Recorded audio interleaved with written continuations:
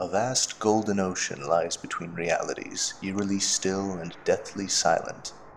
This serenity is deceptive, its spell broken only by a rare hint of otherworldly detritus breaching the surface before being dragged back into the churning, unknowable depths. All manner of things that slip through the cracks of reality end up here, food for the entities that both inhabit and are indistinguishable from the sea itself. Anything stronger simply drifts until it finds another breach, ready to slip through into some other unsuspecting world. This was where Dr. Emil Brown found himself, skimming across the immaterial golden light lapping at the hull of his stolen ship. Not the most ideal craft for this kind of expedition, but the shields were holding despite the tendrils of light probing up from the depths, searching for any weakness to exploit. The scanner, hastily reprogrammed to search out breaches, pinged occasionally as he passed pockets of instability, but the dimensional signatures were off. Fighting back his growing panic, he let out a frustrated sigh. Every second he spent here was a second closer to death, or worse. He was in the right sector for Earth, at least. That much was clear by two of Earth's moons hanging in the dizzying haze above. The closer breaking apart into a line of unnervingly static debris. It was now a matter of finding his Earth, not a simple task by any stretch. Not only did he need to find a specific gateway to one of countless worlds, no mean feat in itself, but if he missed his temporal re-entry by a hair, he'd be trapped in the Eocene. The scanner burst into sudden life as it detected a blip of the correct signature off in the distance, sending Brown scrambling. He grabbed the controls, tilting the ship towards the blip, partially submerging the hull for a better reading. It was a dangerous move, but Emil Brown had no more time for caution. His only chance was to dissolve into the churning mass of human civilization. When his captors noticed his absence, if they hadn't already, he would be pursued. The hull screamed, faltering shields barely holding back the ravening press of ethereal limbs clawing from the golden depths. Brown gritted his teeth, urging the vessel on towards the drifting breach. The ship's power reserve could bolster either his shields or his engines in a pinch, but not both. He didn't have time to consider his options. He hit the thruster. He was jammed back into the seat, his shoulders jarring against its alien shape as the ship surged forward toward the breach. The shields began to stabilize as he tore away, but his sigh of relief was cut short by a sudden jolt. In an instant, his head became screaming pain and blinding light, the alien console screeching as shields, hull integrity, life support all went into instant meltdown.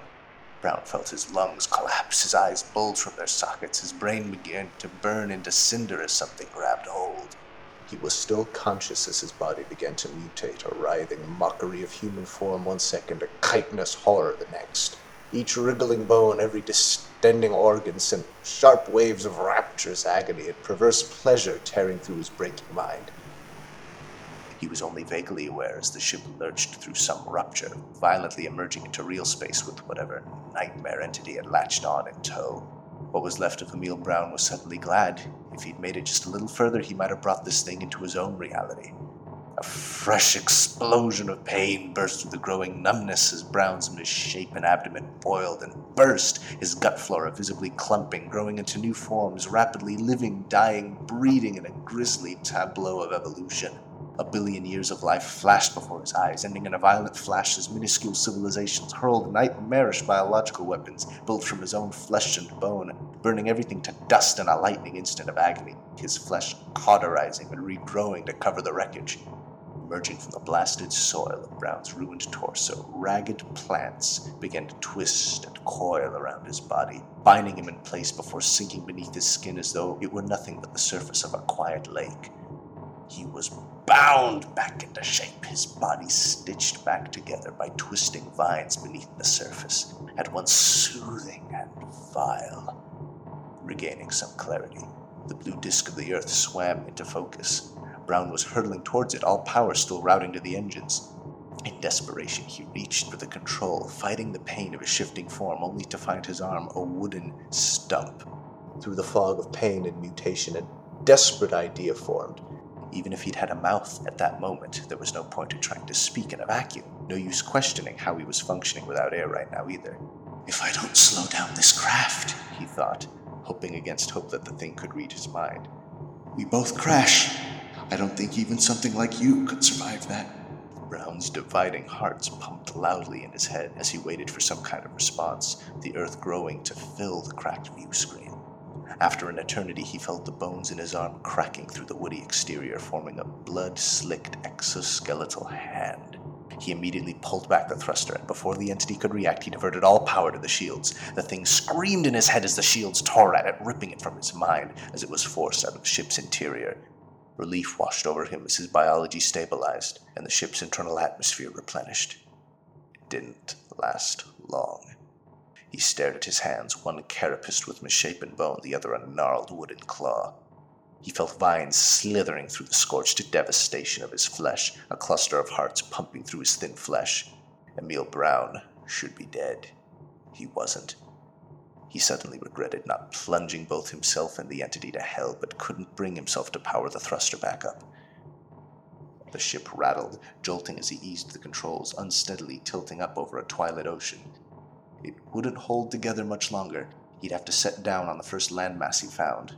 By the color of the ocean below, it was most likely the Pacific, some way above the equator, if he was correct. His brain was too scrambled to deduce more than that. He caught himself hoping he could reach the west coast, but no. He didn't want to bring this there. Selfish, perhaps irrational, but home was home. Night was encroaching over the horizon, sky darkening over an approaching landmass. He was heading west then, so Asia, not the States.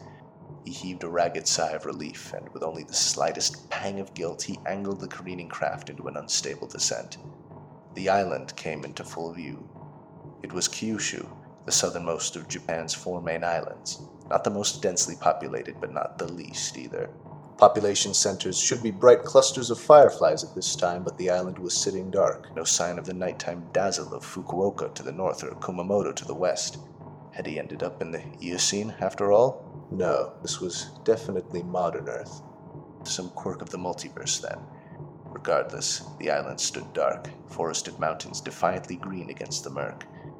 Then, without warning, it was just a spinning blur of dusk-blunted color as one of the thrusters imploded, crushing Brown into a seat before throwing him straight into the console, screens shattering, pierced by shards of bone that had grown like coral from his forehead. Blood gushed into his eyes, blinding him, his body thrown back and forth, breaking and cracking before the final collision plunged him into blessed darkness.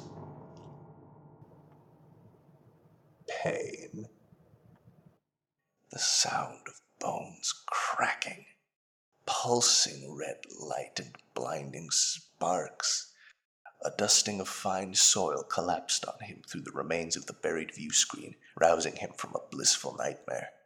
Bleary-eyed, Emil Brown pushed himself up, fighting his body the whole way, and stared at the wrecked console. Somehow the display was still working through the bloody spiderweb where his head had cracked the glass. The chronometer, set to display in standard Earth measurement, read 2053, only a century off his original aim for whatever that was worth. Then he noticed the dimension scanner. It was still blinking, detecting the signature of his home dimension. It must have stuck when the entity had latched onto the ship. The other possibility was at once astronomically unlikely and too horrific to imagine. Besides, this couldn't be 100 years into his future. If anything, the city lights should have shone even brighter after a century of progress. He glanced at the faded logo on his torn and bloody uniform. The bone crack sound, Brown realized, was himself. His broken body was knitting itself together, but he could barely feel it.